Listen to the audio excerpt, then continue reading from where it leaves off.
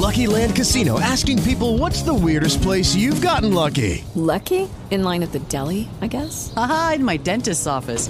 More than once, actually. Do I have to say? Yes, you do. In the car before my kids' PTA meeting. Really? Yes. Excuse me, what's the weirdest place you've gotten lucky? I never win and tell. Well, there you have it. You can get lucky anywhere, playing at LuckyLandSlots.com. Play for free right now. Are you feeling lucky? No purchase necessary. Void where prohibited by law. 18 plus. Terms and conditions apply. See website for details.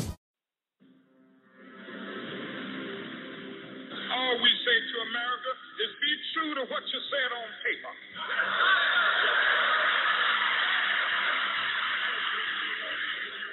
I lived in China or even Russia or any totalitarian country. Maybe I could understand some of these illegal injunctions. Maybe I could understand the denial of certain basic First Amendment privileges because they haven't committed themselves to that over that. But somewhere I read of the freedom of assembly.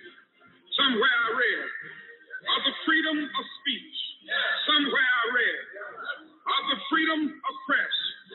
Somewhere I read that the greatness of America is the right to protest for rights.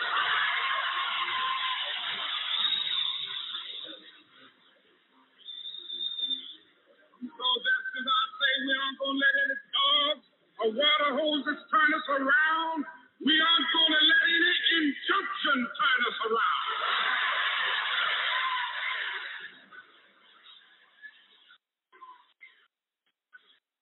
Well, I don't know what will happen now. We've got some difficult days ahead. But it really doesn't matter with me now because I've been to the mountaintop. I don't mind. Like anybody, I would like to live a long life. Longevity has its place. But I'm not concerned about that now. I just want to do God's will. And He's allowed me to go up to the mountain. And I've looked over and I've seen the promised land. I may not get there with you, but I want you to know tonight that we as a people will get to the promised land.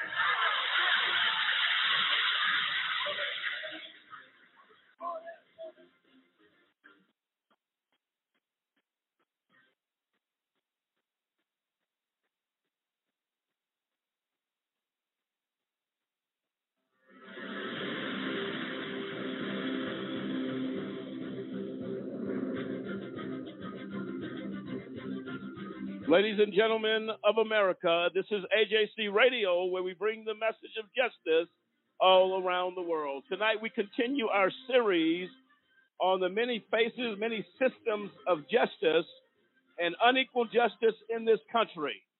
We deal with a lot of topics tonight. Why and where is unequal justice really dominating the United States?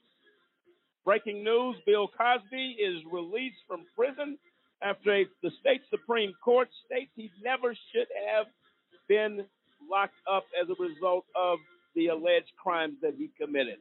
We're going to deal with all of that. Also, an issue in Colorado, in Greeley, Colorado, where a officer is placed on administrative leave for assault. We're going to deal with that and many, many more issues dealing with unequal justice in this country. Folks, hang on to your seats. We take off right now.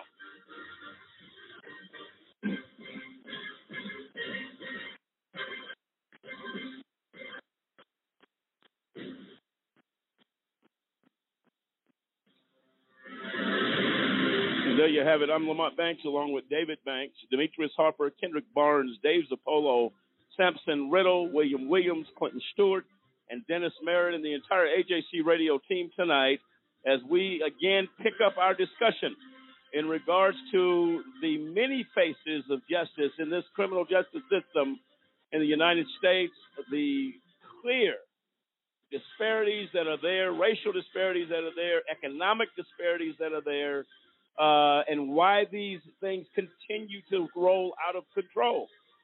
We said last week on this show, since the George Floyd conviction of Derek Chauvin took place, we have seen more senseless killings and abuse by officers in an alarming rate, getting higher and higher each and every day in this country. We would at one point believing perhaps this would be a deterring effect on officers with body cams that continue to blatantly disregard the law, disregard the rights of citizens, and do some horrendous things. You're going to hear about those things tonight as well.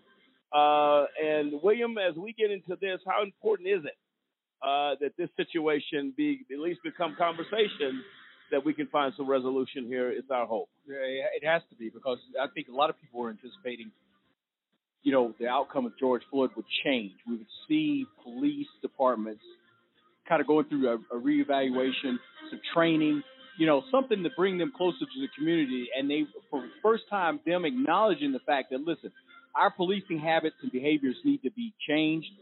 We do see that there's a problem, but it's obvious.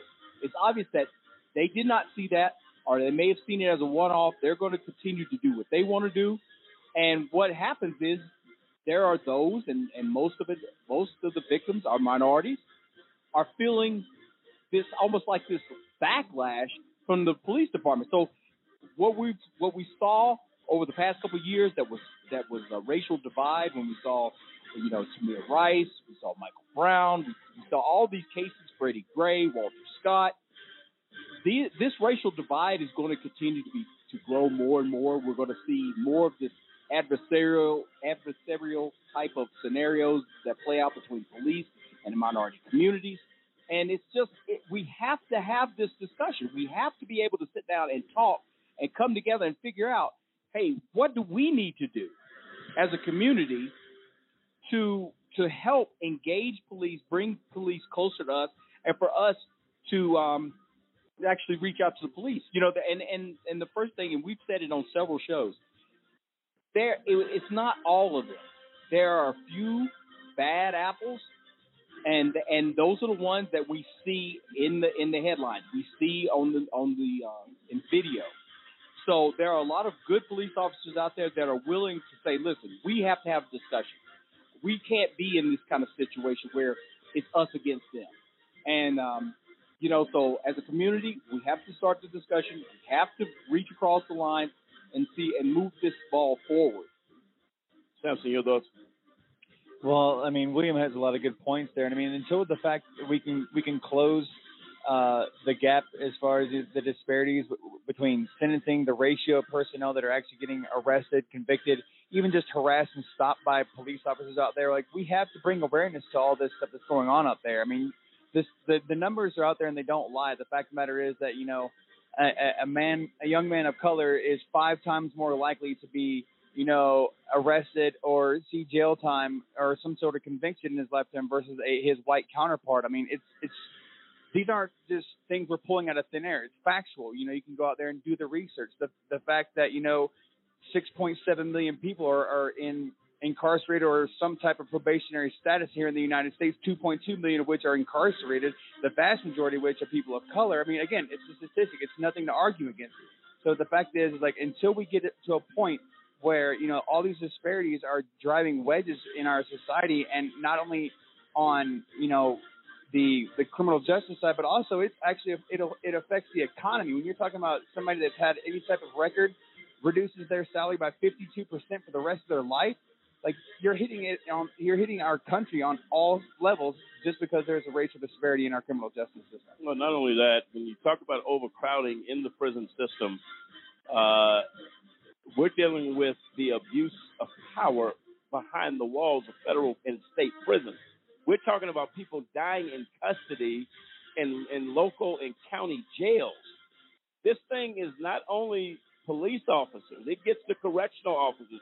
It gets the sheriff deputies, people that are over inmates that are actually waiting for their day in court to be proved innocent or guilty, where people are dying. We talked about Khalif Browder last week in Rikers Island. This man was never charged with a crime.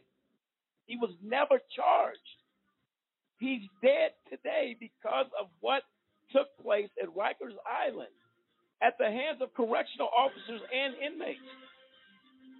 That is critically important. So as we have the largest population of incarcerated people, wouldn't it be in our best interest to ensure that with that many people incarcerated, that needs to be addressed, number one. But secondly, who do you have behind the wall that is dealing out unequal justice to different inmates because they're African American or they're minorities? People are dying behind it. We're gonna deal with that on the other side of the break. We got a lot to cover tonight. That's a vast sea of discussion, but very important that we discuss these issues. We're going to talk about Mr. Rainey down in Florida, who was killed in a hot shower by officers. This is an abuse of discretion and power that you've given at the discretion of these officers. All of this needs to be discussed, and we are going to come back with Heroes That Honor the Badge, our very special segment we've started a few weeks ago, dealing with the heroes that honor the badge in which they wear. We're going to deal with that on the other side of the break. Ladies and gentlemen, this is AJC Radio. Feel free to dial in at 646-200-0628, 646-200-0628. This is AJC Radio. We kick off on the other side of the break.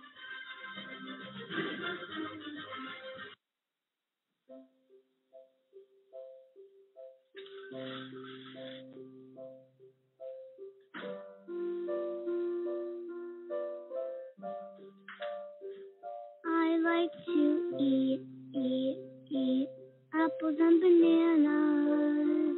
I want to eat apples and bananas. I need to eat apples and bananas. Why can't I eat apples and bananas?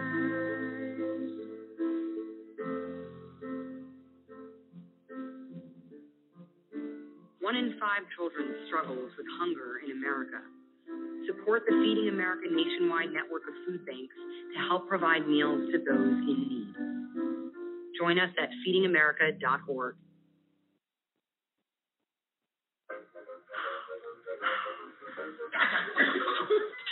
I surrender. All right, Tom. Get ready for your day, buddy. Hey, Dad. Do we have a gun? What's that? We have a gun. Why do you ask that, kiddo? Can I play with it? No, absolutely not. It's not a toy. You know that. Do I? I bet it looks like one. Yeah, well, it's not. Anyway, I need it to protect you, your sister and Mom. From what? From bad guys, like on TV. But what about the 8 kids who got shot every day by mistake? Their daddies probably thought they were safe too. Where'd you hear that? TV. Yeah, well, maybe we don't believe everything we hear on TV. Where do you keep it? It's hidden. I bet it's on the top shelf of the closet, under your sweatshirts. Is it loaded? It's not. I keep the bullets. In the boots with the red laces, and the chest beside the bed? I haven't found them yet, but I'm sure I can. You always told me to be curious. Remember when I found my Christmas gift? I'm a good climber, you know. No, that's not what I meant. Look, I need to be ready if someone breaks in. So what about when it's just me and Mom? You taught me to be brave. I could use a gun to protect her. No, Justin, I promise. I'll teach you how to handle a gun when you're old enough. And what if I don't make it to old enough? I could get bullied and decide it's too much for me. It would be so easy with our gun. Our gun? No, buddy. My gun. But it is our gun. In our home. Happens all the time. I'll make sure that doesn't happen. I'm always here for you. But, Dad, you're not always here.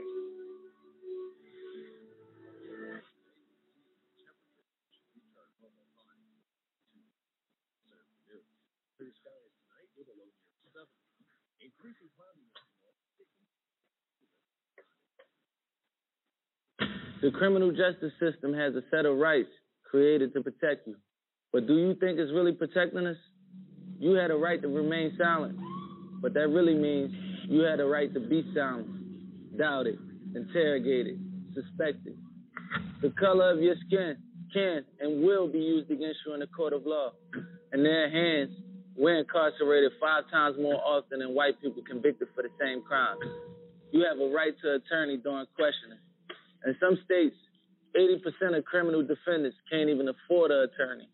So an overworked public defender controls your fate. One government employee, countless lives at stake. You had a right to be innocent until proven guilty. But somehow, about 47% of the wrongly convicted are black. And if they do prove you're guilty, they're going to write you a run-on sentence, on average 20% longer than white defendants accused of the same crime. Even if you get out, you're still not free. When you're an ex-con, they had a right to deny you a bank account, deny you a mortgage, deny you a job, deny your vote. And if you don't remain perfect with the smallest slip-up, smallest infraction, the most honest mistake, you're going to join us, the 80% who come back to prison within 5 years, as I did. That's when you realize they didn't bring us here to thrive. They brought us here to build this. The plantation and the prison are actually no different. The past is the present. It ain't no coincidence. This was the plan since abolition, to keep us subjugated by creating this system. But I believe in a different set of rights. The right to stand up and be heard. The right to reform a broken justice system and build a new future. We had the right to be silent. Now it's our right to speak up. Do you understand these rights as I read them to you?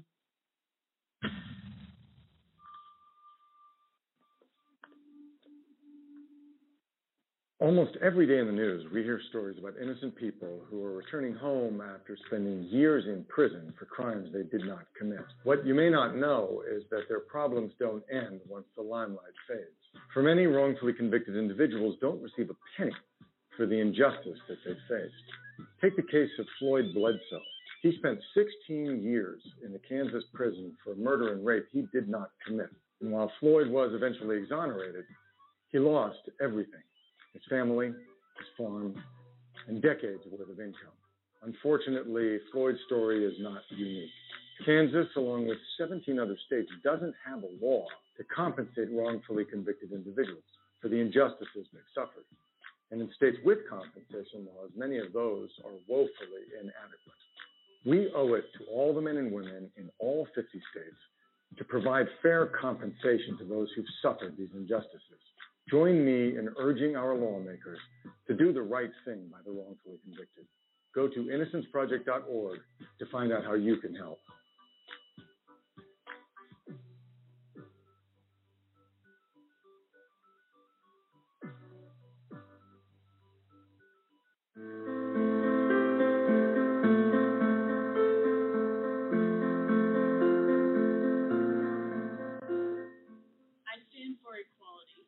I stand for individuality. I stand for peace. I stand for diversity. I stand for dignity. I stand for respect. I stand for fairness. Red,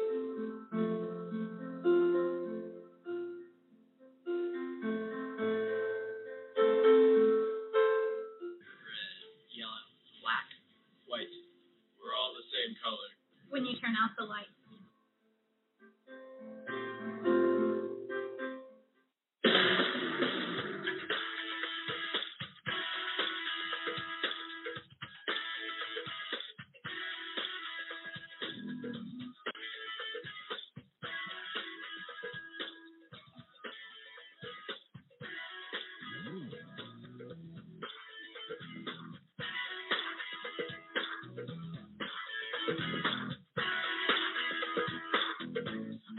Welcome back, ladies and gentlemen, to AJC Radio, where we bring the message of justice all around the world. Tonight, dealing with the many faces and systems of justice in our criminal justice system in the United States.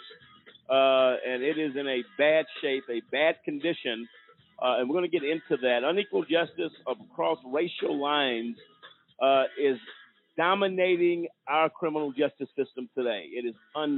It is unbelievable that we see continue after the death of George Floyd, which has been happening. Those type of issues have been happening across the board for a long, long time. We have the sentencing of Derek Chauvin that took place. A lot of people feel like unequal justice was done there. A lot of opinions on that. He'll do 15 years in total, at least on that particular case. And a lot of people were outraged about that. So we got a lot to discuss, a lot to get into. And I'll tell you right now, with the news yesterday of Bill Cosby being released from prison after court overturns his conviction, and we'll go ahead and share that story with you. Everybody's talking about it. Something that needed to happen. And many may not agree with that. He settled for $3.2 million years ago in litigation that ensured that there would be no criminal charges brought. They claimed that Mr. Cosby supposedly sexually assaulted a number of women, which, as the facts of the case began to come out, at least as it's the theory of the case of the prosecution, this case should have never been brought to court. The state Supreme Court in Pennsylvania made it clear that this should have never went to trial. He should have never been convicted of any crime. They weren't even really in jurisdiction. It was not even in their power to bring charges against Mr. Cosby. But you had an overzealous prosecutor who wanted to go after Mr. Cosby. In spite of the fact of all of the things that were put on the table, Kendra, we were talking about it a little bit, these things were known to the prosecution at the beginning of this case. And we talked about the guy from Stanford last week. Okay? He gets, 3 months in prison, in county jail, never goes to the Department of Corrections, but 3 months in county for raping a young college student outside of an apartment by a trash dump. Where was the outrage then? You didn't have much outrage, not from that community. Kendrick, your thoughts on Mr. Cosby? We're going to read the story here momentarily, but it really goes directly to our conversation tonight on unequal justice in this country. Your thoughts on that, Kendrick? This is a prosecutor trying to make a name for himself. That's just how I look at it. You have a big name. He cut a deal with at the time, the district attorney. That deal is binding. This came up in pretrial motions. The court allowed it to go. This is something that you have to look at, that some of these judges and prosecutors are people. They knew this was going to get a lot of publicity. They knew their name was going to get out there, and they don't care what happens to a person's life after this. So, granted, he's free, and honestly, I agree with the ruling because it is a sound ruling, but he lost 2.5 years of his life. He can't get back. This man is in his 80s. So to use your own platform of whatever your motive was, it wasn't about justice. Right. But I do believe that the Supreme Court was like, you know what, this is wrong. You can't have one victim from, in the story, if you go with the merits of the case, I have my own issues with that. But just looking at the legal issues, you can't say, you know what, we can go back on our word and put you in prison, but you better not go back on your word, because we'll get you, we'll make you pay the law. So I really am glad that the Supreme Court of the state made that decision in his behalf. Well, look, the merits of the case are zero, in my opinion. There were no merits here. You have a young lady who spent $3.2 million of Mr. Cosby's money to settle. You just $3 million you took, cashed over the years, did whatever you did with that money in agreement with the agreement with Mr. Cosby.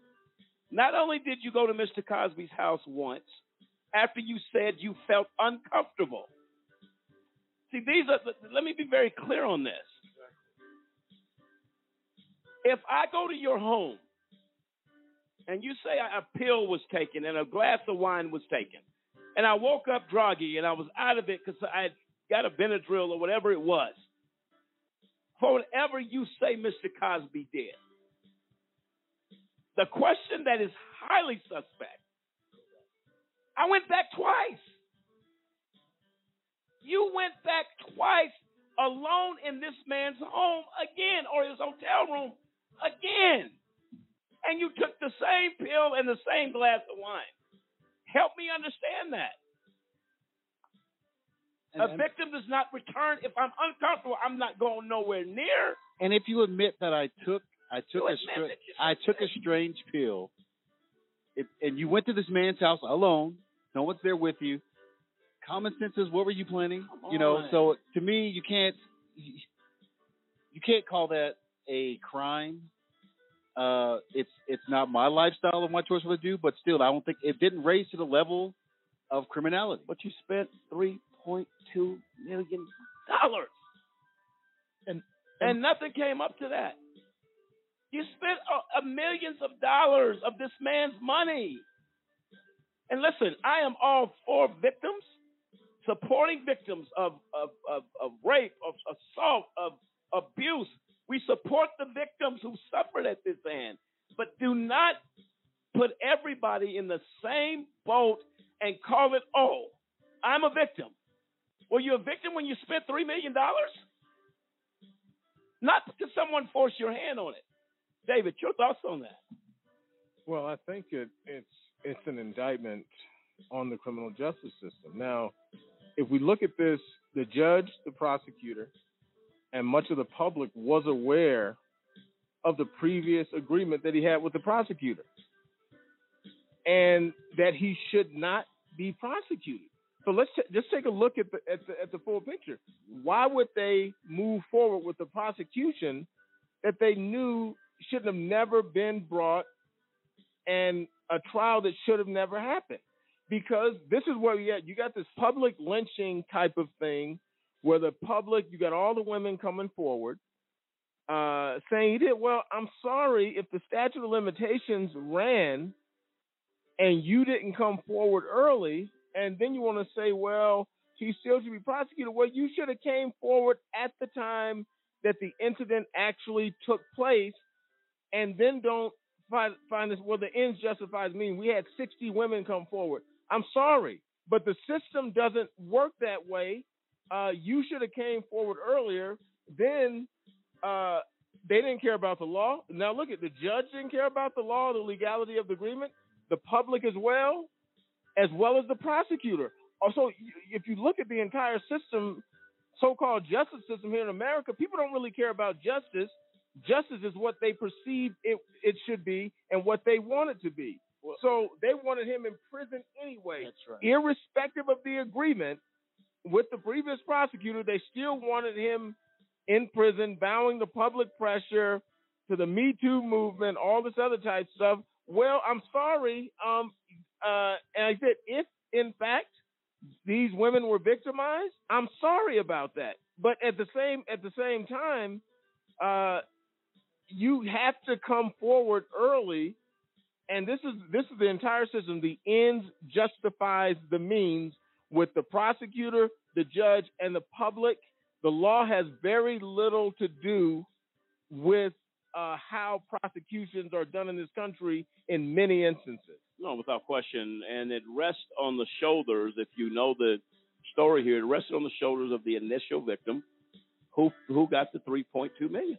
Alleged victim, let me say that, alleged victim who got so why did all these women come forward? There was a check on the table. That's what I'm talking about. Yeah.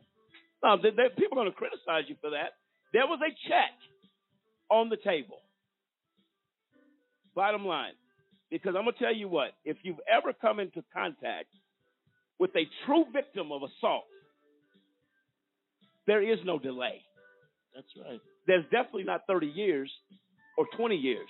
You want justice. You have been violated. Right. I need justice now. Exactly. Why didn't they all come forward? Because it was clear that Mr. Cosby was a target. You may or may not agree with that.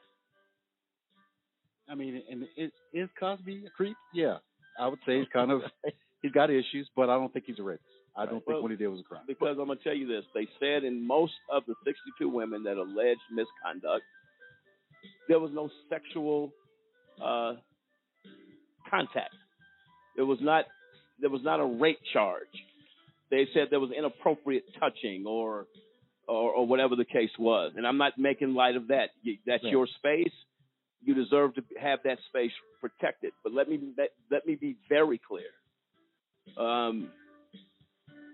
This is not about a settlement. If a person is victimized in the way that they demonized Bill Cosby, and that's exactly what they did. They demonized this man, somehow got him to pay this settlement years ago. And they bring it back. And you come up after you've spent his money and say, I'm a victim of Me Too? Well, return the money back. Give the money back. I mean, if it's about justice, there's no price tag on it. And there's no price tag to help assault.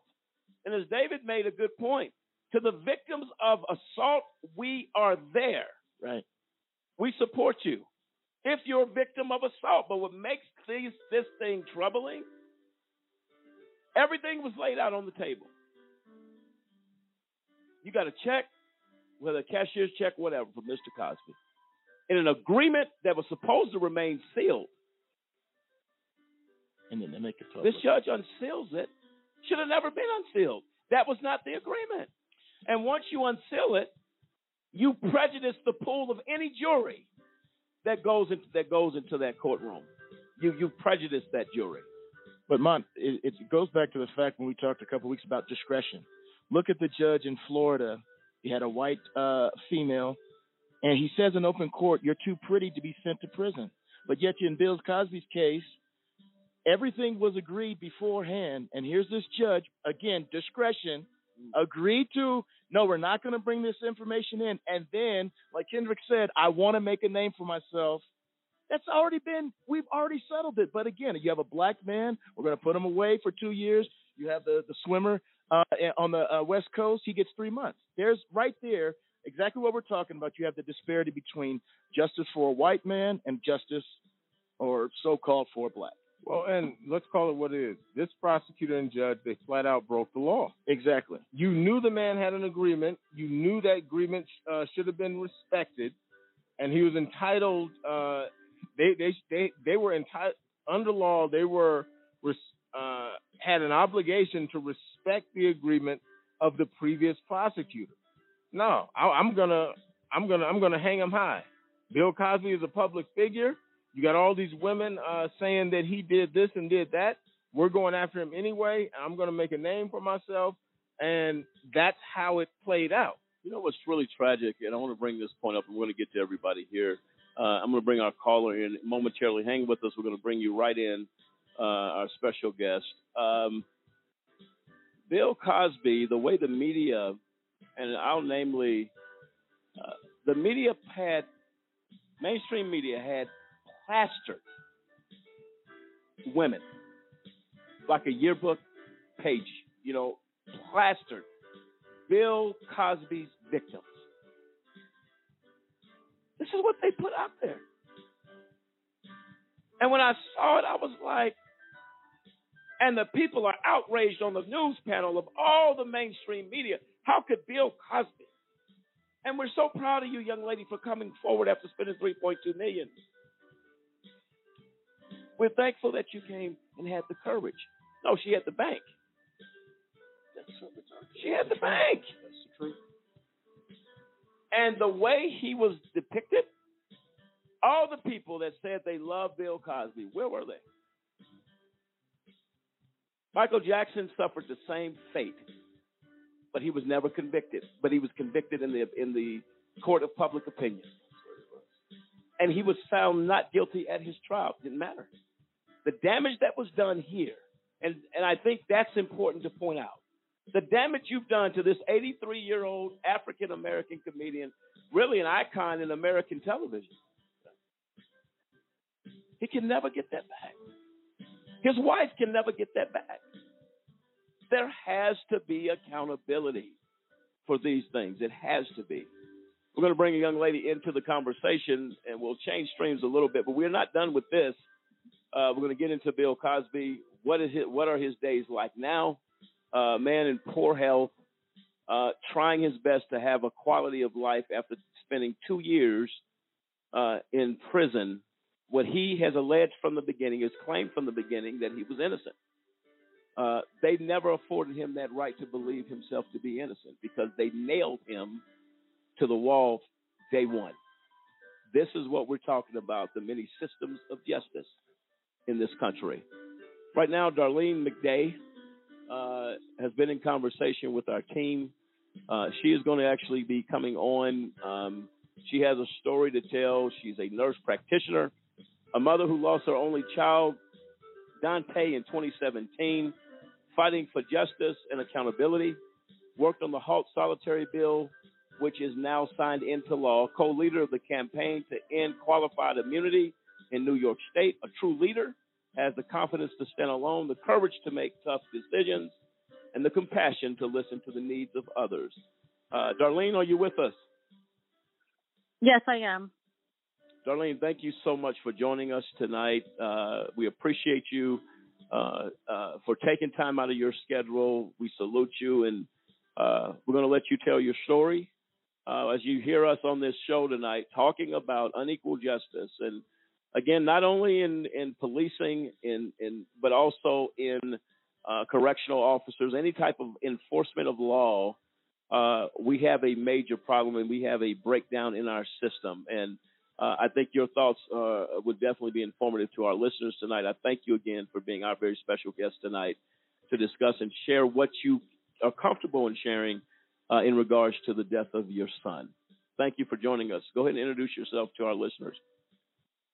Thank you so much, Lamont. Yes, so my name is Darlene McDay. My son, Dante Taylor, he was 22 years old.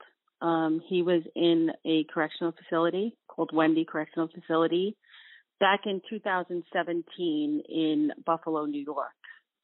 On October 7th of 2017, I received the worst call in my life. It started first with another incarcerated individual calling me and telling me that my son had been brutally beaten by correctional officers. Just to go back a little further, about 3 months before, the prison had said that he smoked K2, and because of that, they put him in a form of solitary confinement called Keep Lock. So basically at that point, he was not allowed to do anything. He wasn't allowed to go to any mental health appointments. He wasn't allowed to have any TV. He wasn't allowed to buy any commissary. He wasn't allowed visits. He wasn't allowed phone calls. Basically, they wanted a 22-year-old that they said had a drug issue to sit and stare at a wall and be locked in a cell 23 hours a day. And because of that, his mental health started to decline, and he really had no support system because he wasn't able to call his family. So then on October 6th, essentially, apparently they say he smoked K2 again. And what I was told by that individual was that he was sitting on his bed and not answering when his friend next door was calling him. So his friend put out a mirror and looked, and Dante seemed to be having a seizure. He seemed to not be able to respond. So they called for medical attention, and several officers came and then started beating him. During a seizure? They said during a seizure. Apparently, he may have come out of the seizure at some point and been confused by what was going on because he was being grabbed. And they just kept beating him. And it was a crazy scene from what I'm hearing from other people that saw it. And they essentially hogtied him with his arms and legs behind his back. And when he finally stopped screaming and he was limp, they dragged him out by his arms and his legs. And then according to some of the individuals, he may have fell down the stairs or been thrown down the stairs because they heard thuds going down the stairs afterwards. And then at that point, they were no longer able to tell me anything further. The next call that I received, or the call that I made next, was to the facility to find out what happened. I was basically given the runaround, said I couldn't talk to anyone when I identified myself. They said that my son was back in the facility because I said, is he at the hospital or something? They said he's back in the facility. So I thought for a moment, okay, at least if he's back in the facility, maybe it's not that bad. So I waited because they told me I had to wait to speak to Watch Commander. I waited a little while and then called back. And the Watch Commander again gave me the runaround, said, I don't know who you are, don't know how to prove it. I said, I don't know how to prove it, but I need to know what happened to my son. He said, I will check into his chart or whatever he said, his file, and I'll have someone call you and answer any questions you might have. So then again, I waited because I had no choice. And the next call I received was from a reverend. And the reverend said, I need you to sit down. And I just, it went black. My mind went black. And all I remember doing was screaming and not knowing what to do. And I hung up the phone with him to call my mother. And all I heard was wailing on the other end because apparently she had gotten a phone call. And then I realized, what do I do? I didn't ask any questions beyond that. What do I do? And I called back the facility. And I was basically treated like dirt. And Officer Johnson, when he got on the phone and I said, I need to know how to get my son's body, said, you should have asked the Reverend when you had him on the phone. That's how I was treated, like garbage. Then I got on the phone with Captain when I called back again. And that captain basically said, nothing happened to my son. That was all lies, and he'd have the Reverend call me as far as like the assault on my son. Nothing happened is what he was trying to tell me. I said, are you telling me my son's not going to have bruises on his face? And he said, no, very nonchalantly. When I received my son's body 10 days later, he did not look like himself. There are pictures of my son that were taken before he died, before he went to the hospital for the first time. And I've barely seen the pictures. I've accidentally come across them because I will not look at that because I can't even think of looking at that. But his head was completely deformed. From the nurse's notes, I read he couldn't eat solid food anymore. His eyes were almost completely shut, so he couldn't really see. And his face was completely swollen. But after this beating, he was sent to the hospital, where the hospital basically treated him like garbage. Again, because you're talking about state-run facilities. So they're used to incarcerated people coming in, I guess, and then just shipping them back off. Now, we all know if we had a child that, bumped their head or something, we're always told, don't leave them alone. You'll have to wake them up, things like that, because of a concussion or something. My son's head was deformed. When they sent him back to the facility from the hospital, they had done a CAT scan. They did not wait for that CAT scan to come back completely and be read by a radiologist, which the next day, when he was already dead, and it was finally read by a radiologist, showed that he was bleeding on his brain. It also, his EKG was abnormal, wasn't read by a cardiologist till the day that he died, essentially. So these people just shipped him back like there was no problem. He apparently was complaining of severe arm pain from having his arms pinned behind his back, and they didn't even x-ray his shoulders. They didn't do an MRI or anything of his shoulders. They didn't even really actually do x-rays of his shoulders. They did x-rays of his forearms.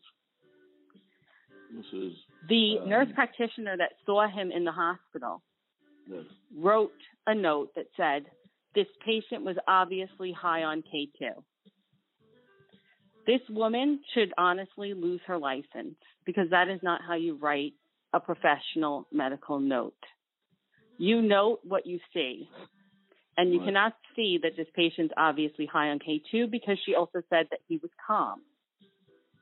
However, calm, everyone has heard about George Floyd and his breaths per minute were a big thing. My son's breaths per minute was 33 the entire time, apparently, that he was at the hospital, which is a very abnormal rate. And even upon discharge, they still marked it at the same rate. A person that's breathing at 33 breaths per minute is nearly going to hyperventilate. He was scared, but they just ignored that and shipped him back. And when he was brought back to the facility, now they want to say that they put him in a room and shortly after he hung himself. Wow. And imagine if those individuals wouldn't have called me, the other incarcerated people, because we all know a lot of times, you know, they might turn their back. They might not want to get involved. They might be scared themselves. For whatever reason, they might not get involved. And if those people hadn't called me, I would not have known what happened to my son at all. I would have gotten his body back 10 days later after being told that he was dead and had no clue why he didn't look like himself. Well, Darlene, let me say this.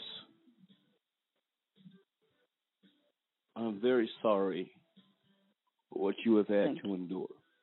I mean that. This is tragic. And for you to have to endure with such pain, please know we are so very sorry for this. I did see the pictures that you speak of moments ago. What a tragedy and what a act of violence on your son that was done. It is incomprehensible to me. As an advocate, we see and hear stories of tragedy like this a lot. But for you to have to deal with that type of pain, I can only say from the bottom of my heart in this organization that I am so very sorry. Thank you. For what you have endured. And if there's anything we can do as an organization to bring justice for the loss of your son, we will do so. That's incomprehensible to me. And you said he was 22 years old? Yes, 22 years old. And like you said, you saw those pictures, right? Well, understand this. Those officers said that he did that to himself. That was their first story, that he did that to himself. They said that he was high and he was banging his head and body all over, and he did that to himself. No. And when that story didn't quite work for them, they tried to just say they don't know how it happened. And then the garbage nurses that work at that facility, and calling them garbage is nice, because they said that they didn't notice his face because they were looking for his pulse. No. That's just not true. That's what they're trying to do. It's absolutely not true. Where are you in the process right now? I understand there's been a bill passed that was signed into law, the work on the halt solitary bill, and you were part of that? Yes. So initially when we filed the federal case for this lawsuit, I was contacted by a group of advocates for the halt solitary bill. So at the time it hadn't been passed. They'd been working on the bill for about 10 years or close to 10 years already at that point. And they asked me to get involved with them, you know. And at first, you know, we all think of solitary as, you know, maybe a cement box, you know, with a slit in it and to pass food, and that's it. But there are several forms of solitary. That's just one. So, you know, at first I was like, well, my son wasn't in solitary. And basically I was educated on the fact that, no, that is solitary. And, you know, it makes sense. Yeah. He was basically separated from any support systems. He was everything was taken away from him. I mean, to take someone, it was actually, I say 3 months, 120 days he was given for that first offense of smoking. 120 days of nothing. So I got involved with the whole solitary campaign. As time went on, I got more and more involved, started telling my story, the story of what happened to my son, and found so much support out there, which was really so helpful. And that's what I can say to anyone who has anyone in prison, in jail, incarcerated, to get involved in these types of groups, because the support is unbelievable and the knowledge is unbelievable, and you don't want to wait to get involved until you're in my position, because then you're at a loss, so you need to get involved early on. What can we do for you, Darlene, at this point? We're pretty serious about what we do here at A Just Cause. You'll have a platform here to tell your story, of course. What can we do? What can we do for you? Yeah, well, right now I'm working on, the end solitary. I'm sorry, we did end solitary. We want to end qualified immunity. So I'm working with a campaign to end qualified immunity. And, qualified immunity is, a lot of people aren't aware of what it is. And you become aware, unfortunately, if you, for some reason, have to sue law enforcement. That's generally when you become aware of it. And unfortunately, that's too late to really become aware of it. So it needs to end now, and for those people, yeah. No, go ahead, Darlene. Oh, I was going to say, for those that don't know what qualified immunity is, it was a made-up legal doctrine that the Supreme Court made up in 1967. Okay, so this was the Supreme Court. We don't actually vote in the Supreme Court. Those people are, put in for life by a president. So back in 1967, they made this decision to make up this legal doctrine, which basically protected any government officials. It includes other government officials as well, but usually it's used by law enforcement, and in this case, prison guards as well. Mm-hmm. And basically it says that you have to cite, the plaintiff has to cite a clearly established law. And it has to be a clearly established law within that particular jurisdiction, which makes it even more difficult. So it goes around and around in circles, where basically law enforcement is granted immunity in many cases. In many cases, very heinous crimes.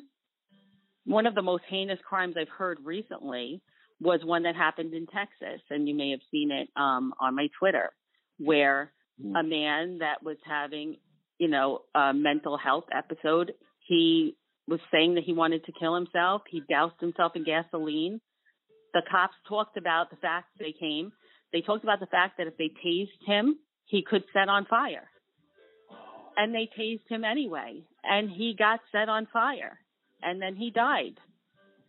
And the court granted those officers qualified immunity, because that particular thing had never happened in that jurisdiction, and they never determined that that was legally wrong.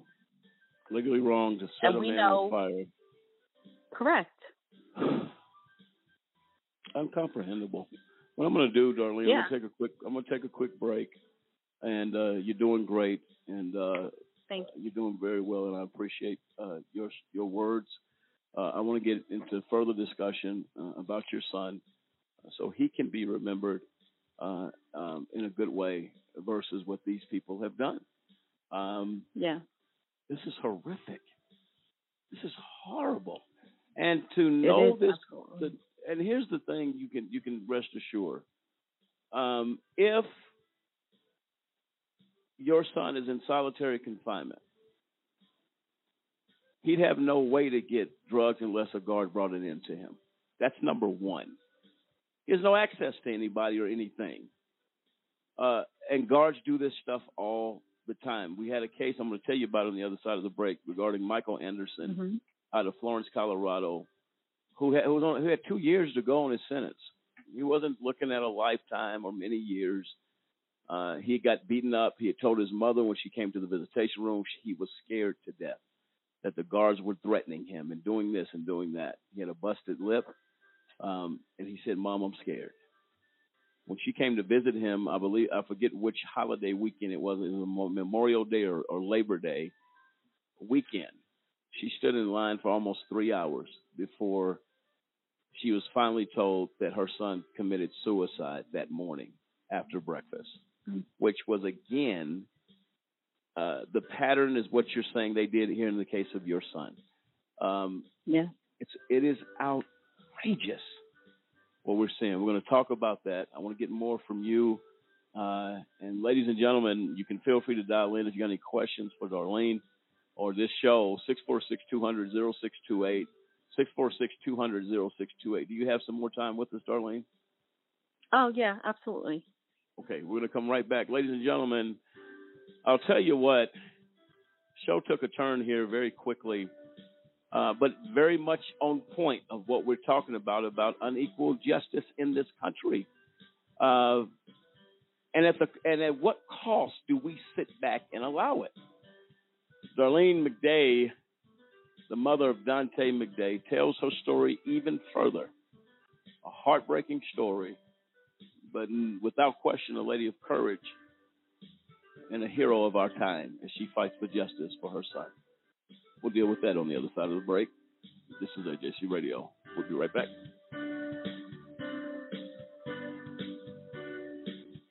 For a kid whose mom or dad is in prison, life is tough. Now add a wrongful conviction to that, life just got a little bit tougher. Trying to explain to friends why mom or dad is not at the school play or at the ball game is something that no kid should ever be faced with, especially if mom or dad is innocent. Ladies and gentlemen, get involved today to stop the epidemic of wrongful convictions.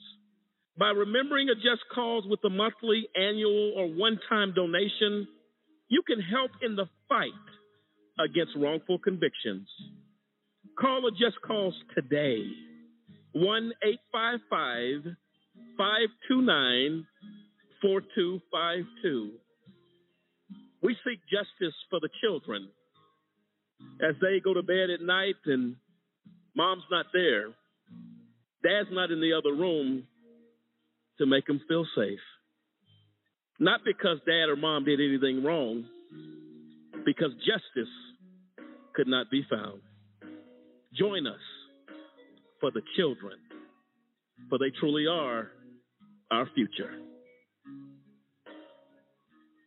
Right now, while you're looking at this on your screen in your hand or on your computer, there's somebody just like you who's sitting in a prison cell.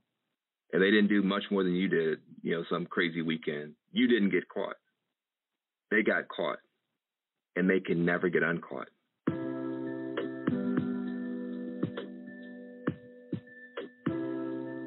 The United States of America is now the #1 incarcerator of human beings in the world, in the history of the world. We have about 5% of the world's population. We have 25% of the world's prisoners. We have more people locked up than China.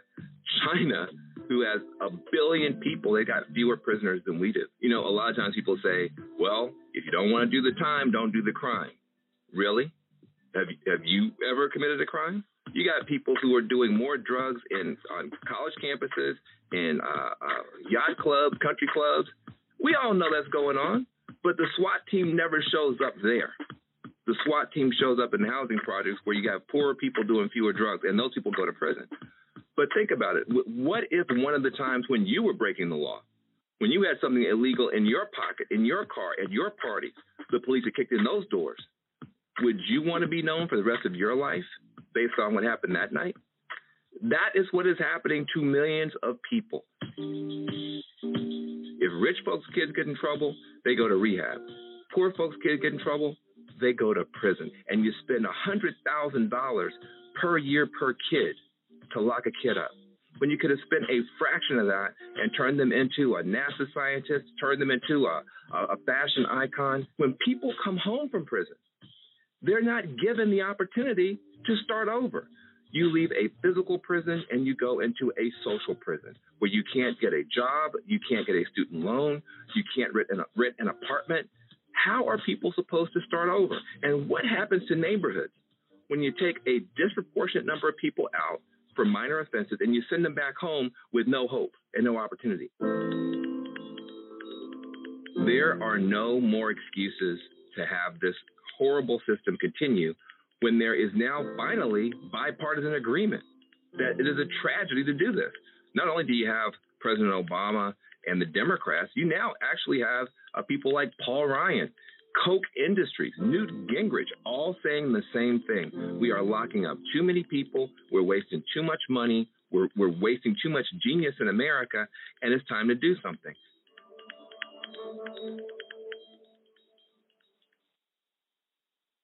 I can solve difficult problems for a Fortune 500 company. I can run a successful business. I can manage your home improvements. I can publicize the message. I can motivate your audience. I can put my military experience to work for your company. I can teach your children. I can boost your bottom line. I can add value to your workplace. I could be a loyal and productive employee. But I can't put my skills to work for your organization if I'm not given the opportunity. If you don't recognize my talents and ability. If you don't hire me. If you don't have an open mind and a workplace that's open to everyone. If you don't realize that America works best when everybody works. What can you do? What can you do? What can you do? You can remember that it works. It's what people can do. It's what people can do that matters. Nearly 50 million Americans have disabilities. Capitalize on their talents with employment practices that benefit everyone. Learn more at whatcanyoudocampaign.org. There was a shooter. Gunman shot. When news and headlines following an act of gun violence fade away, who's left? The families. Gun violence is real. It affects more people than you would ever imagine. Losing a family member is one of the worst things that anyone can ever go through. This is something that's often forgotten, like what happens to the people after the incident. Although our country struggles to agree on a long-term solution to gun violence, we can all agree on one thing. Any family suffering a loss as a result of gun violence needs our support. Focus needs to shift to the human being. These continue to happen, and more people have joined the club that we didn't ask to be a part of. There's families that are not getting the help that they need. It seems like there's nobody really rallying around the people who have experienced the hardship that we have. So many families in need, and I can really empathize with that. They need our love, compassion, and hope.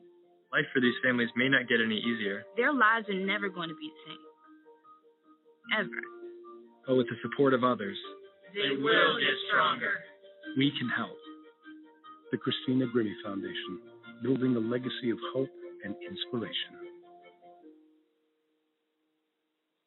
Over 1 million people are sitting in the prisons of America for nonviolent offenses. That's why I'm asking you to join the American Civil Liberties Union and help us in the fight to end mass incarceration. We spend over $80 billion a year incarcerating people. Alternatives to prison, like community service, drug treatment, and rehabilitation, costs less and can turn lives around. It's time for fair justice. It's time for smart justice. And we need your help.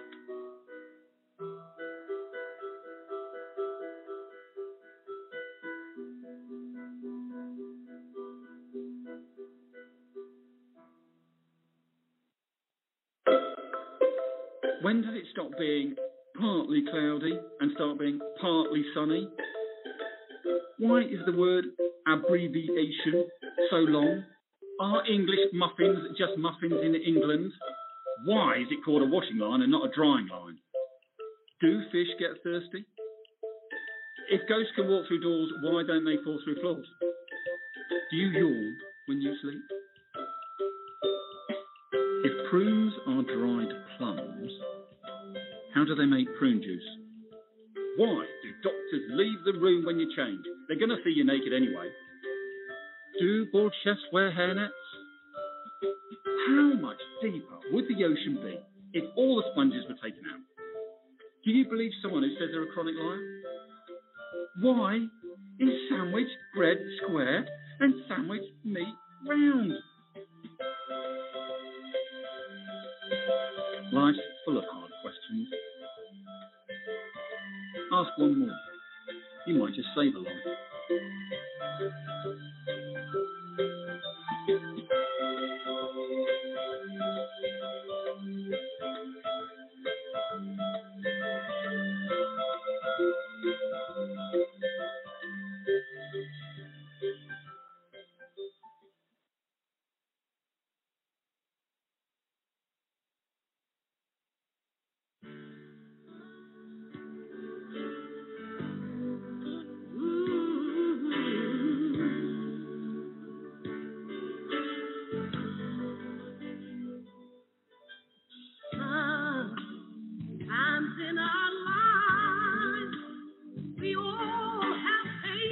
Welcome back, ladies and gentlemen, to AJC Radio tonight. As we sit around this studio this evening, the emotion is clear. It cannot be hidden or tucked away. It is one of the most difficult shows that we have had to do. As I listen to Darlene McDay talk about the killing of her son, Dante McDay, I am saddened beyond words for the pain Miss McDay has endured. But that many others across this country suffer as we allow over and over again these acts of violence and brutality. It is unacceptable in a society in which we claim to be a society of freedom and fairness. It is a sad day. I would be less honest to say anything other than that. But one thing I'm grateful for is the perseverance by Darlene McDay to fight in the midst of her storm, in the midst of her pain, to find a way to help others avoid that pain. To that, I call that a hero of our time. And we're going to get into further discussion about that now. Darlene, are you back with us? Yes, Lamont, I'm here. I have, over the break, trying to compose myself, a very difficult story that you told today, but a reality in your life. Again, our sincere sorry for what you have endured as a result of what these officers did, and they must be held accountable. We were talking about a story I told you about regarding Michael Anderson in Florence, Colorado, who I told you was killed by the prison guards down there. Almost identical, David, almost identical to Darlene's story. Indeed it is. And you see that it's a particular ethos and mindset that are held by prison guards, whether you're in the federal system or state system. It's America, I'm sorry, until you actually start to deal with these things and quit bloviating and being self-righteous about the United States criminal justice system, that the United States is this, the United States is that. The United States has some good things about it. But let's not turn our blind eye to these things that go on and act like they don't happen. This qualified immunity stuff for discretionary acts of officers, something has got to change with that. And like you said, this stuff is endorsed by the highest court in the land, and actually brought about, as Darlene said, in 1967, by the Supreme Court, sanctioning illegal acts, discretionary, brutal acts on people in this country. It has got to stop. And they now they're running around crying about, well, police officers aren't going to work if they don't have qualified immunity. No, do the right thing. And you won't have to worry about whether or not you have qualified immunity or not. Is it going to be perfect as far as your exercise of discretion in the way you deal with stuff? No, it's not. But it'll at least make you a little more conscious of your activities and what you're doing, that you could be held accountable. Without the threat of accountability, these things will continue to go on. Darlene, your thoughts on that? No, that's absolutely true. I mean, officers that are doing the right thing every day don't really need to worry about whether or not they have qualified immunity. It's those bad actors, those bad officers that do things, that are against constitutional rights of other individuals.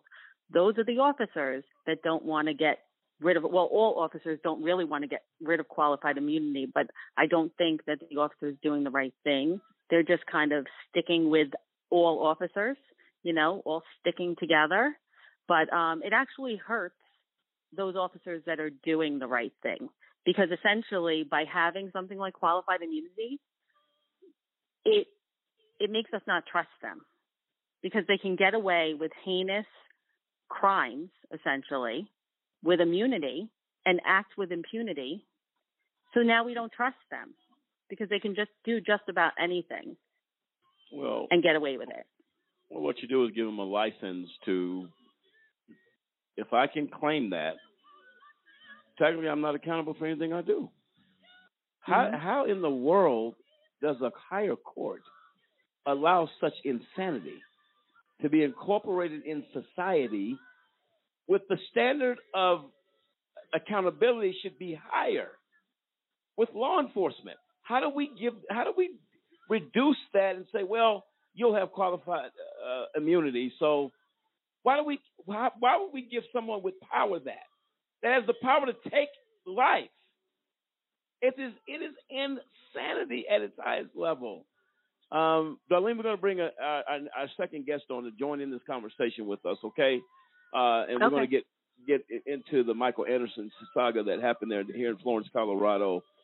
I believe Christopher Zukis, I believe I'm pronouncing that right. Yes, sir. Thanks for having me. Thank you, Chris. Did I pronounce your last name correct? Yes, sir, Zukis. Okay, I'm very happy about that. So I don't want to do any injustice to your name, but thank you so much for joining us tonight. I was getting ready to introduce you, Managing Director of the Zukis Consulting Group.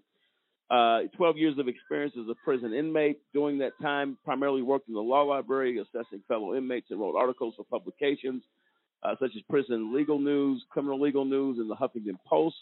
Has earned both his bachelor and interdisciplinary studies, business administration, legal studies, and master's of business administration for Adams State University. You got a resume, and I haven't even got past the first paragraph. So let me let you introduce yourself to our listeners. I don't know how much of the conversation you've heard thus far.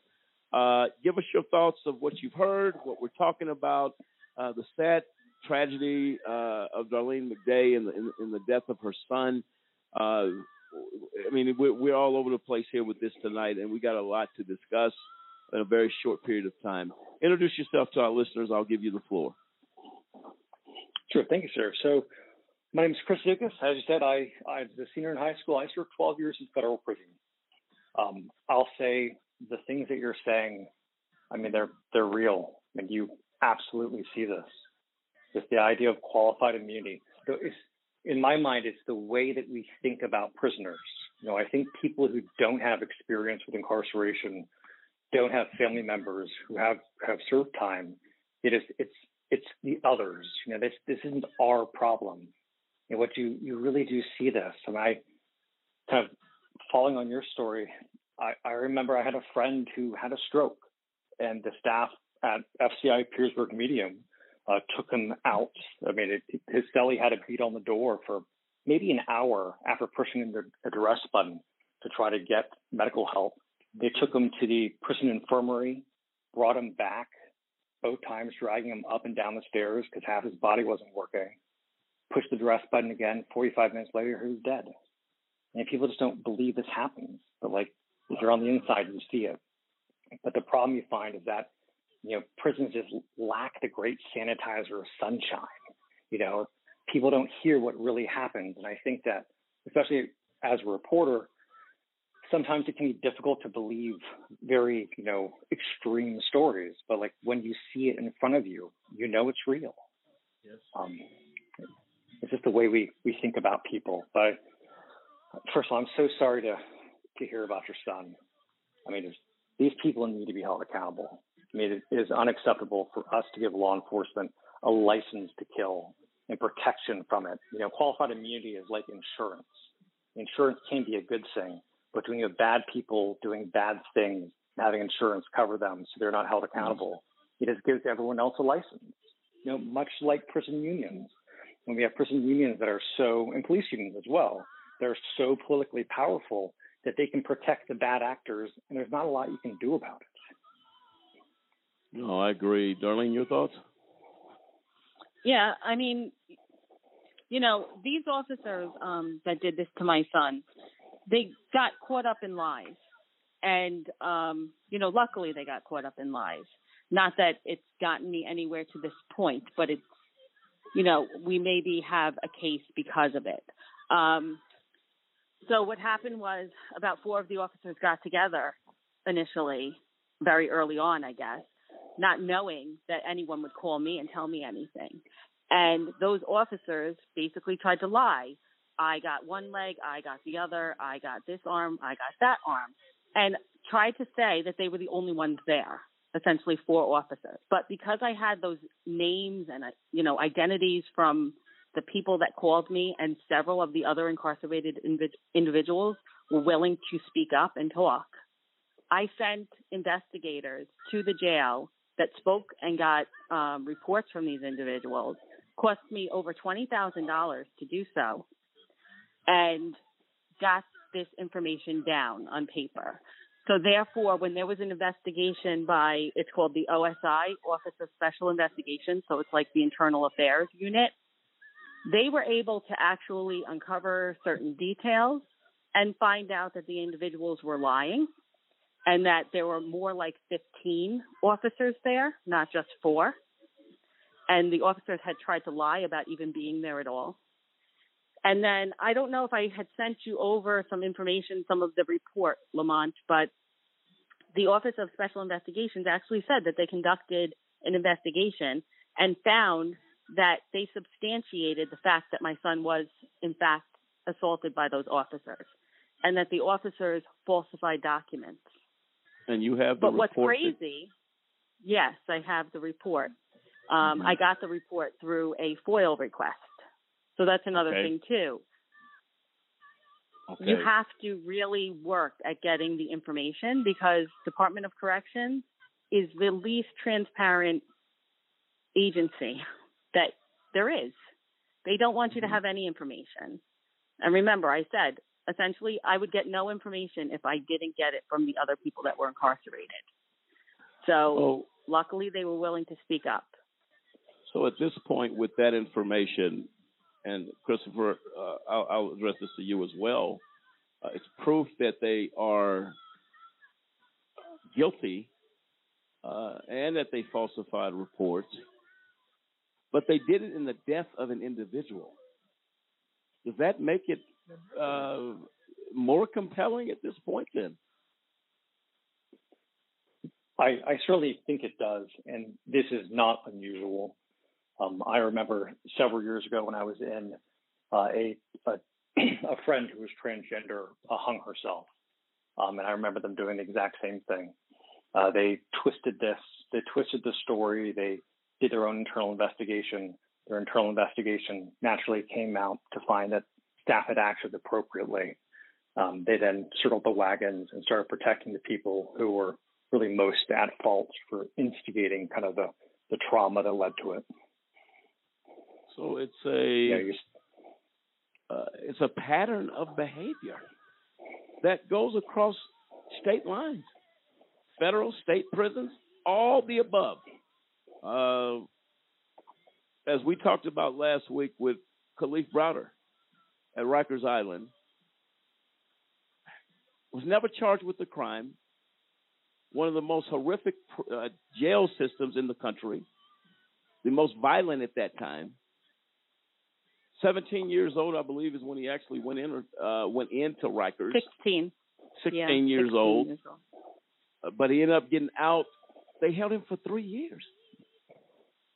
3 years, and then they threatened him that he was going back for disorderly conduct of some sort, but his fear of what he suffered at Rikers, the fear he suffered was that I can't go back there. Where officers assaulted him, inmates assaulted him, and when he said, I can't plead to something that I didn't do. He said, if I plead to something I'm no better, my story will never be told.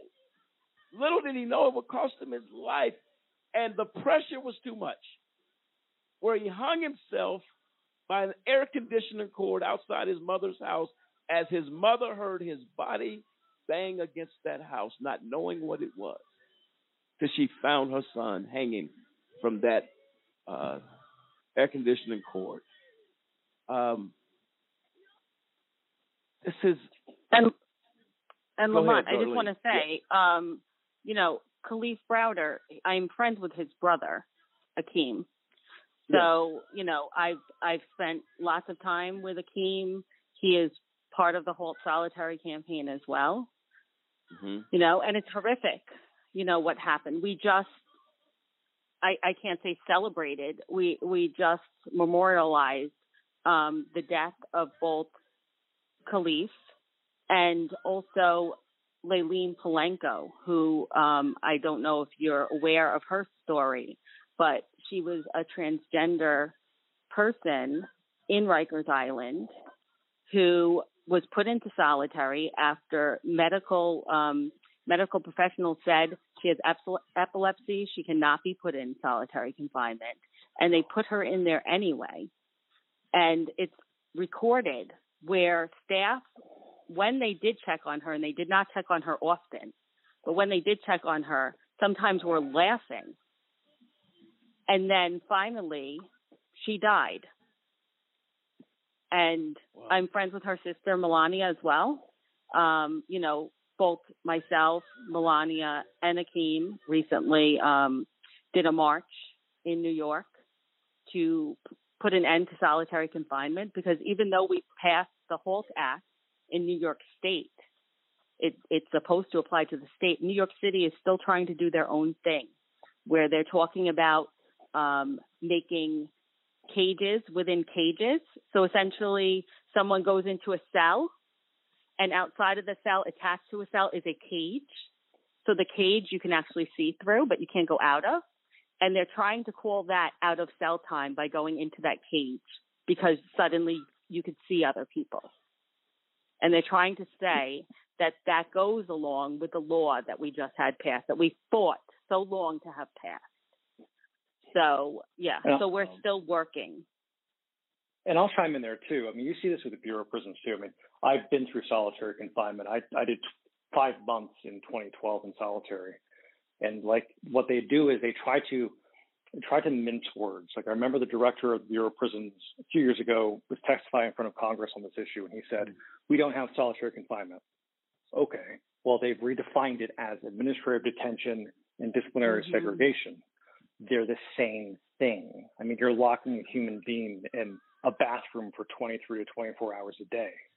When we go to recreation, it's like you're putting this large dog kennel, which is infinitely just as violent as other areas of the prison too, but it's like you're literally locking someone in the bathroom and then putting them in a dog kennel. And this isn't how you treat people. We wouldn't want to be treated this way. I certainly wouldn't want my family to be treated this way, but it's just ridiculous. And also, just to kind of channel off what you're saying earlier, the idea that police officers, prison guards can contribute to someone's death and not be held liable, not be criminally prosecuted, it's just absurd.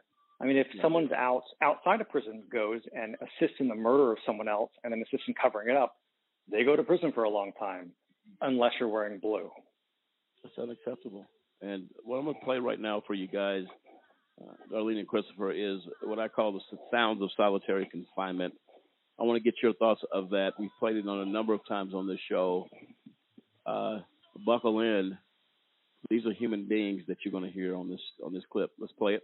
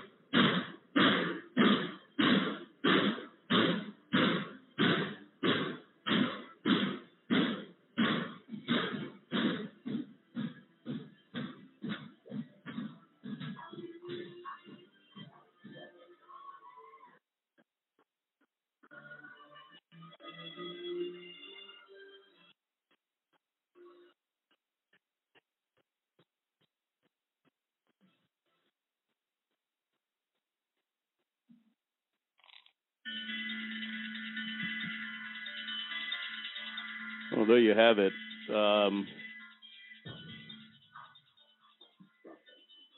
Darlene, your thoughts on what you just heard? It's absolutely horrific. I mean, and imagine being in a cell and hearing those noises. And people are in these cells for not hours, not days, not weeks. There are people that have been in solitary cells for years upon years. And to hear those sounds is horrific. It is absolute torture, and that's what we've been saying all along. It is absolute torture. Christopher, your thoughts? That's it. That's what it is, day and night. You know, it's a perpetual kind of decline in your ability to think and function. I remember I only did 5 months, but I remember when I got out, like the things you take for granted were difficult. You know, other loud sounds around you would make me jump. Crowds of people were hard to, even in the prison commissary was difficult. I mean, it impacts your psyche in these ways that I don't think the one going through it even necessarily realizes the significance of it. I mean, it's a decompression period trying to get through that, you know. And of course, the staff view this as, oh, you did something wrong, so you deserve this. But I mean, it's this perpetual desensitization or desensitizing process of how do we make this all feel very clinical to ignore the reality of it. You know, it's absolutely right. Absolutely right. And I when you witness these things, it is shattering because you just people do not want to believe And so they turn a deaf ear, they turn a blind eye. But do you know what's going on behind the walls of prisons and detention centers?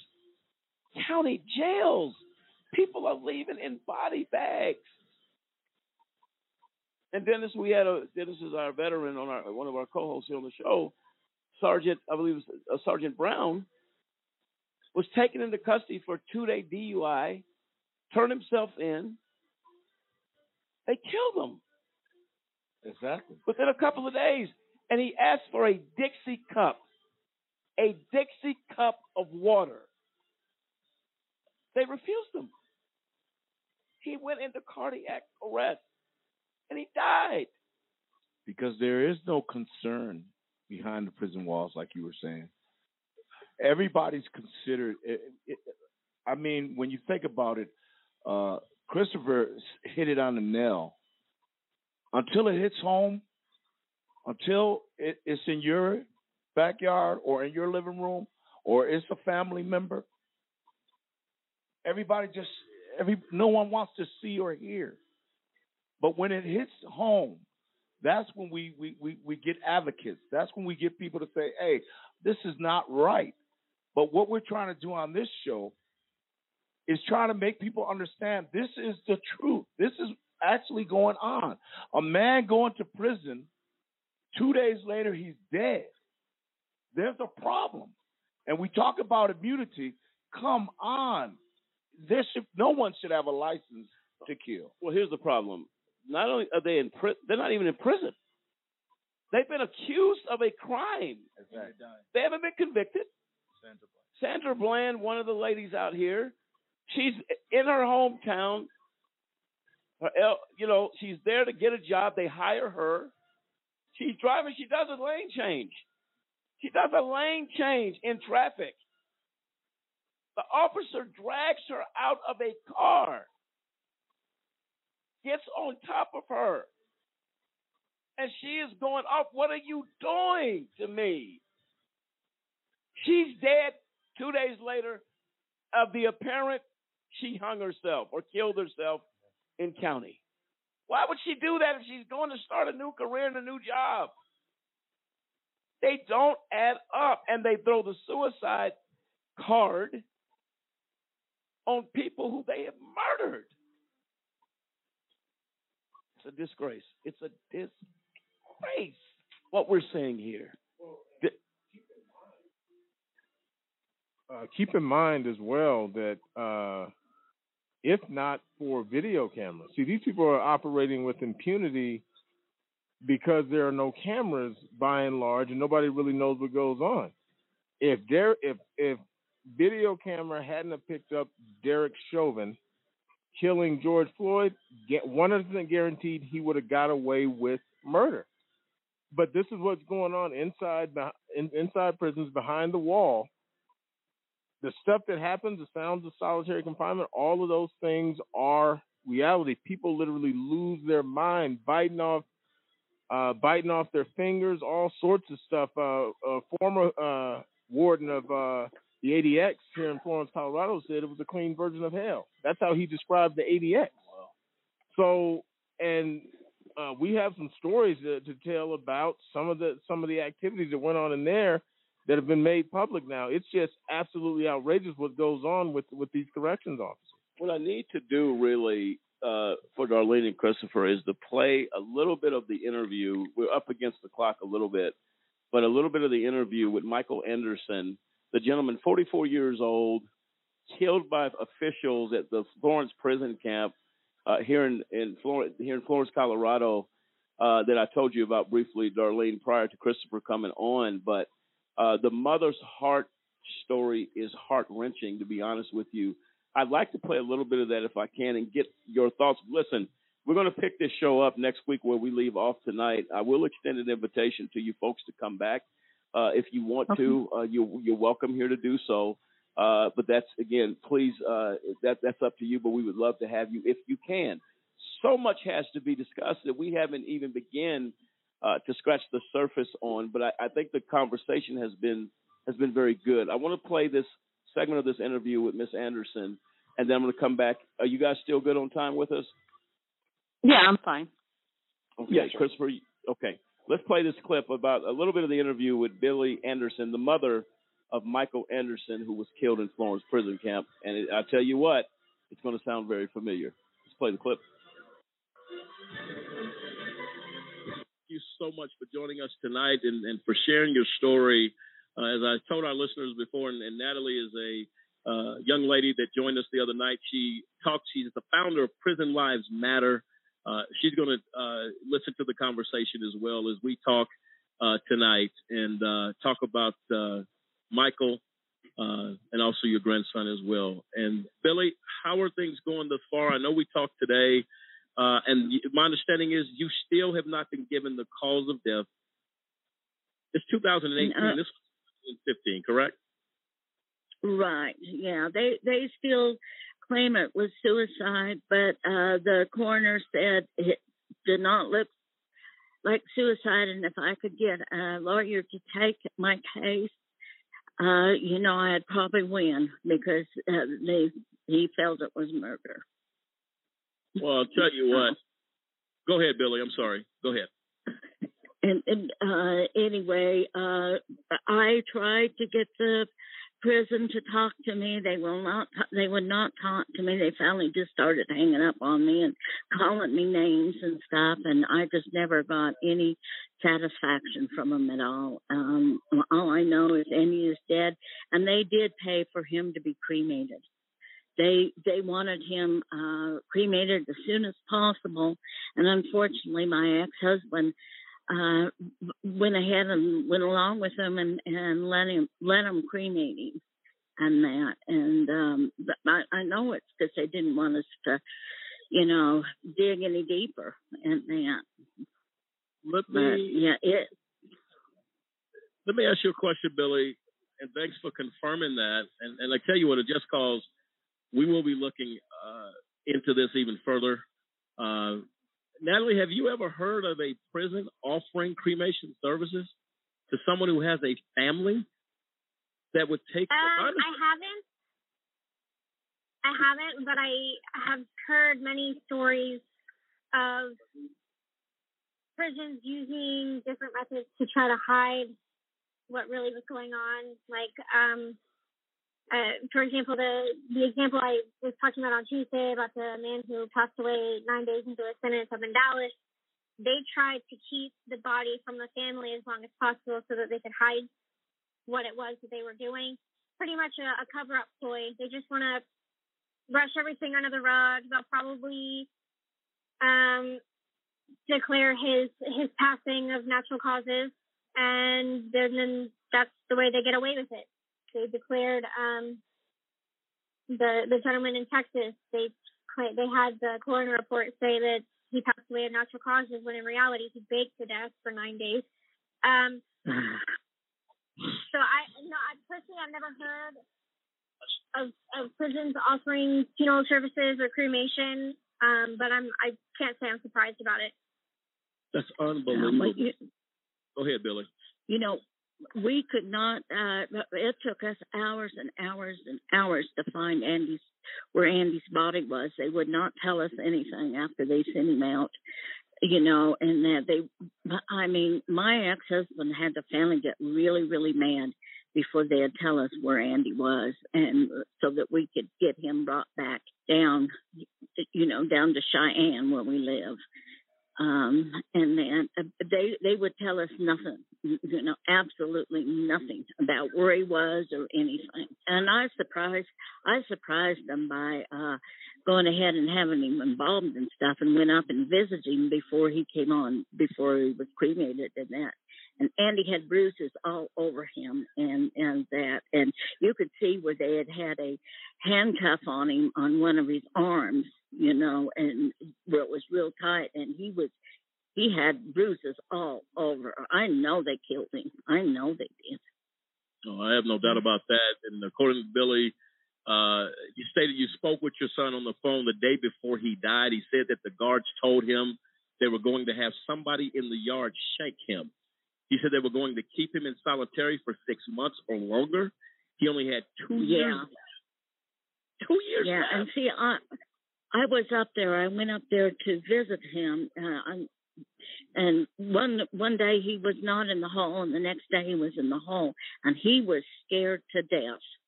The next day they let me see him for about an hour, and he was scared to death. And he says, "Mama, please go tell him I need some help. I need some help, that they're threatening me." And he was scared out of his mind. That is horrific. Go ahead, Billy.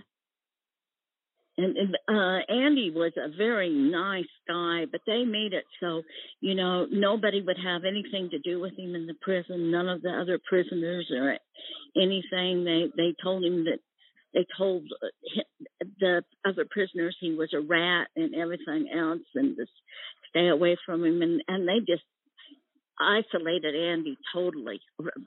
We called him Andy. His real name was Michael, but we called him Andy, and they isolated him totally, kept other people from being near him and stuff. They made him a total outcast there. So there was something, I don't know what was going on, but there was something going on from the day one he went into that camp up there.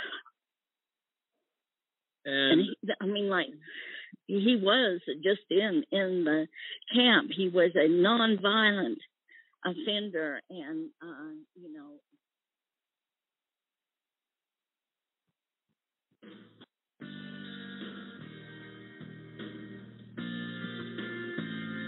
Well, there you have it.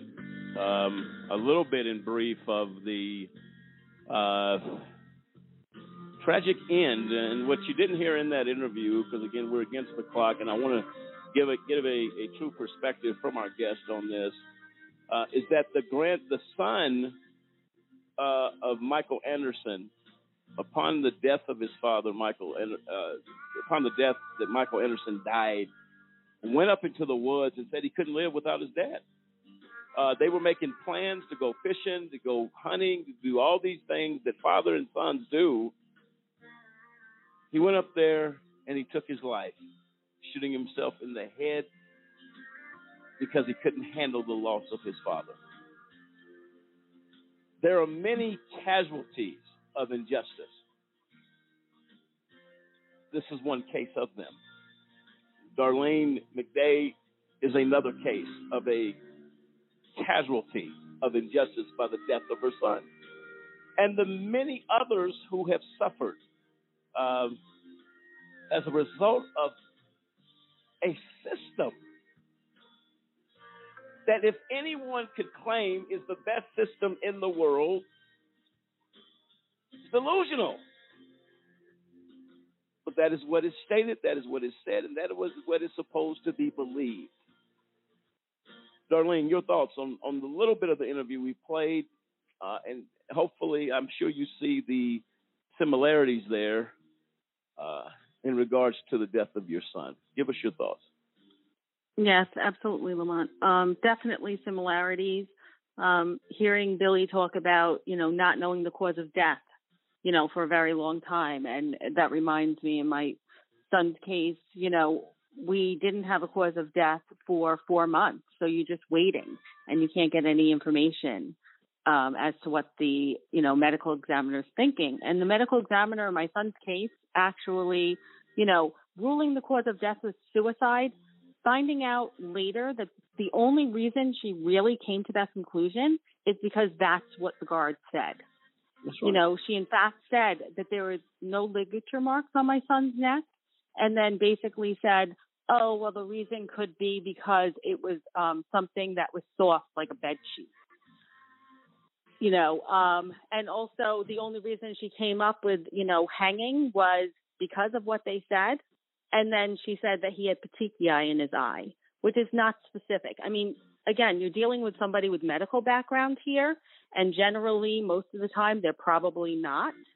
So I can see the holes in her story. I can see the holes in the nurses' stories. But again, these are state agencies. That's a state agency. The Department of Corrections is a state agency. So they're all working together. But in my son's case, what she could not ignore was the blunt force injuries all over his body that could not have been self-inflicted. And the fact that these officers said that they were. But I don't understand how you can disregard that information from the officers and know that it is not true and that they lied, but then essentially accept that he killed himself because that's what they said. It makes no sense. And as Billy also said, I don't know if she's gotten a lawyer to this point, but that's another point. Getting a lawyer in these types of cases, prison cases specifically, is extremely difficult because remember, with George Floyd out there in the open, somebody had a camera. Behind those prison walls, many times there are no cameras, or they pull you behind somewhere where they can't see. And in those cases where you get no information from the Department of Corrections, what are you going to tell a lawyer? How are they going to know? They're going to get this report that says the person killed themselves. Oh, well, there's no case here. But getting FOIL information, being able to connect the dots is so very important, but not everyone is able to do that. And that is a very sad state.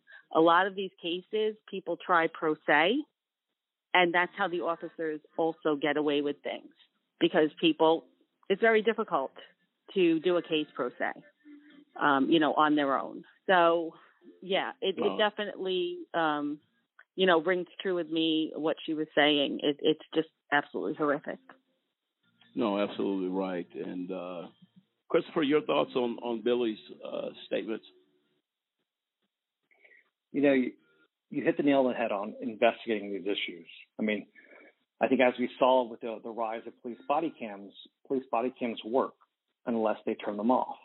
I mean, you see the exact same thing when trying to investigate these kinds of cases in prison. I know for our clients, when we're trying to obtain evidence of guard misconduct, we make the request for the recordings to be saved on the cameras that are already installed. But the Bureau of Prisons almost always waits too long and claims, it's only saved for 24 hours and it's re-recorded. It's really hard to get that kind of evidence. Like one of the things in this arena that really frustrates me. So I'm now a third-year law student at the University of California Davis School of Law, and I'm vice president of our Students Against Mass Incarceration.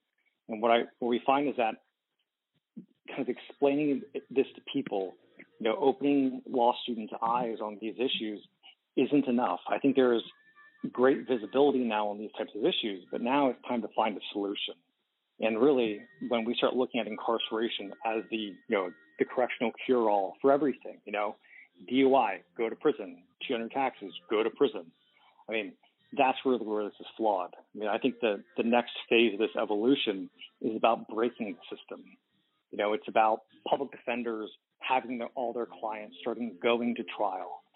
Force the police to start deciding who really needs to go to prison, if anyone. I mean, there probably are some people who do need to go to prison, but I mean, the global answer of everything is just prison. This isn't the answer. It's just very shitty business. No, good point, Christopher. And not only that, the outrageous conduct for you to punish an inmate beyond their conviction. Not in I don't think there's a human way to continue to punish someone when they've been sentenced to time in prison. But not, again, as we said earlier, some of these people are doing these things in county jails where they're simply waiting to get their day in court. They're dying in county jails.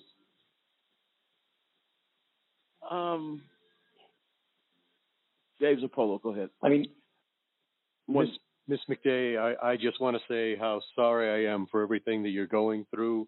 And I really hope that soon you're going to be able to get justice, because if people don't understand how insidious the system is and the qualified immunity law is, it's after hearing your story, they'll never understand, because you see that in this instance here, you see that they committed a crime and they need to be punished for it. And when you see, just recently, there was a story of the Supermax in Florence, the ADX, where the special operations team fired plastic bullets and pepper spray on their own people working in the administration offices. If they'll do that to their colleagues, the incarcerated don't stand a chance. And things need to change. And again, I'm so glad that you're fighting this, but I'm so sorry you had to go through this. Thank you. William, go ahead. You know, as you're talking, I think we need to understand the level of cruelty. You know, the cruelty that these people, you just said they've already been sentenced. They've already been sentenced to prison. Why do people feel the need to just be so cruel and treat people this way? And I think that's the biggest thing that we as a society need to understand. Stop living in this world of disbelief that these are just little one-off stories that we hear. And we need to understand and grasp that these people they're treating our loved ones like this behind the wall. And it's amazing because you're hearing death upon death. And like you said, they'll go to their default story saying, well, they committed suicide. And they just think that this is the norm for these institutions. This is the norm that they can treat people this way and get away with it. And we have to talk about it. Clint, your thoughts? Yeah, I sit here and think, the American public has heard this. It's been in the news. It's been on TV. And my thoughts are, where's the outrage? Where's the outrage of the public? They know about forced labor for slave wages. They see it on TV. I mean, somebody is getting the benefit of that man's work. He's been doing it for 20 years in prison, and he's making whatever he's making. So, where is the outrage? 10 out of 11 diagnosed cases of mental illness are incarcerated instead of put in a mental treatment. For treatment. They're incarcerated in prison. Deaths, like you said, of individuals not even charged or convicted, but spend many days in prison and end up dead. Where's the outrage of the American people? Well, it's a good point, and I'm outraged tonight hearing Christopher and Darlene's story and what Christopher witnessed firsthand of what he saw. I understand that. Being one wrongfully convicted myself and had to deal with issues for over 7 years, seeing things that are just, are you kidding me? Hats off to Christopher, and then to hear the heartfelt story of Darlene and her son. Man, I that'll stay with me tonight and probably many days, because you hear Darlene's pain here that she lost her son. Yes, you do. Yes, you do. David. Well, and I think we have to look at the system itself and look no further than the Eighth Amendment, where they talk about cruel and unusual punishment. As far as being prohibited, it has to be cruel and unusual. I've made this point a number of times. So we have a system that is baselined on cruelty. So garden variety cruelty is something that the courts accept because it's sanctioned through the Eighth Amendment that you just can't be unusually cruel. And then there's the glorification of cruelty by the way they talk about the ADX. I don't care if it was El Chapo going in or the Boston bomber. The media is on television glorifying the clean version of hell, and he's going over to the ADX, and they're just all glorifying the cruelty of solitary confinement. There's a sickness in this society. Clint asked a question about the public.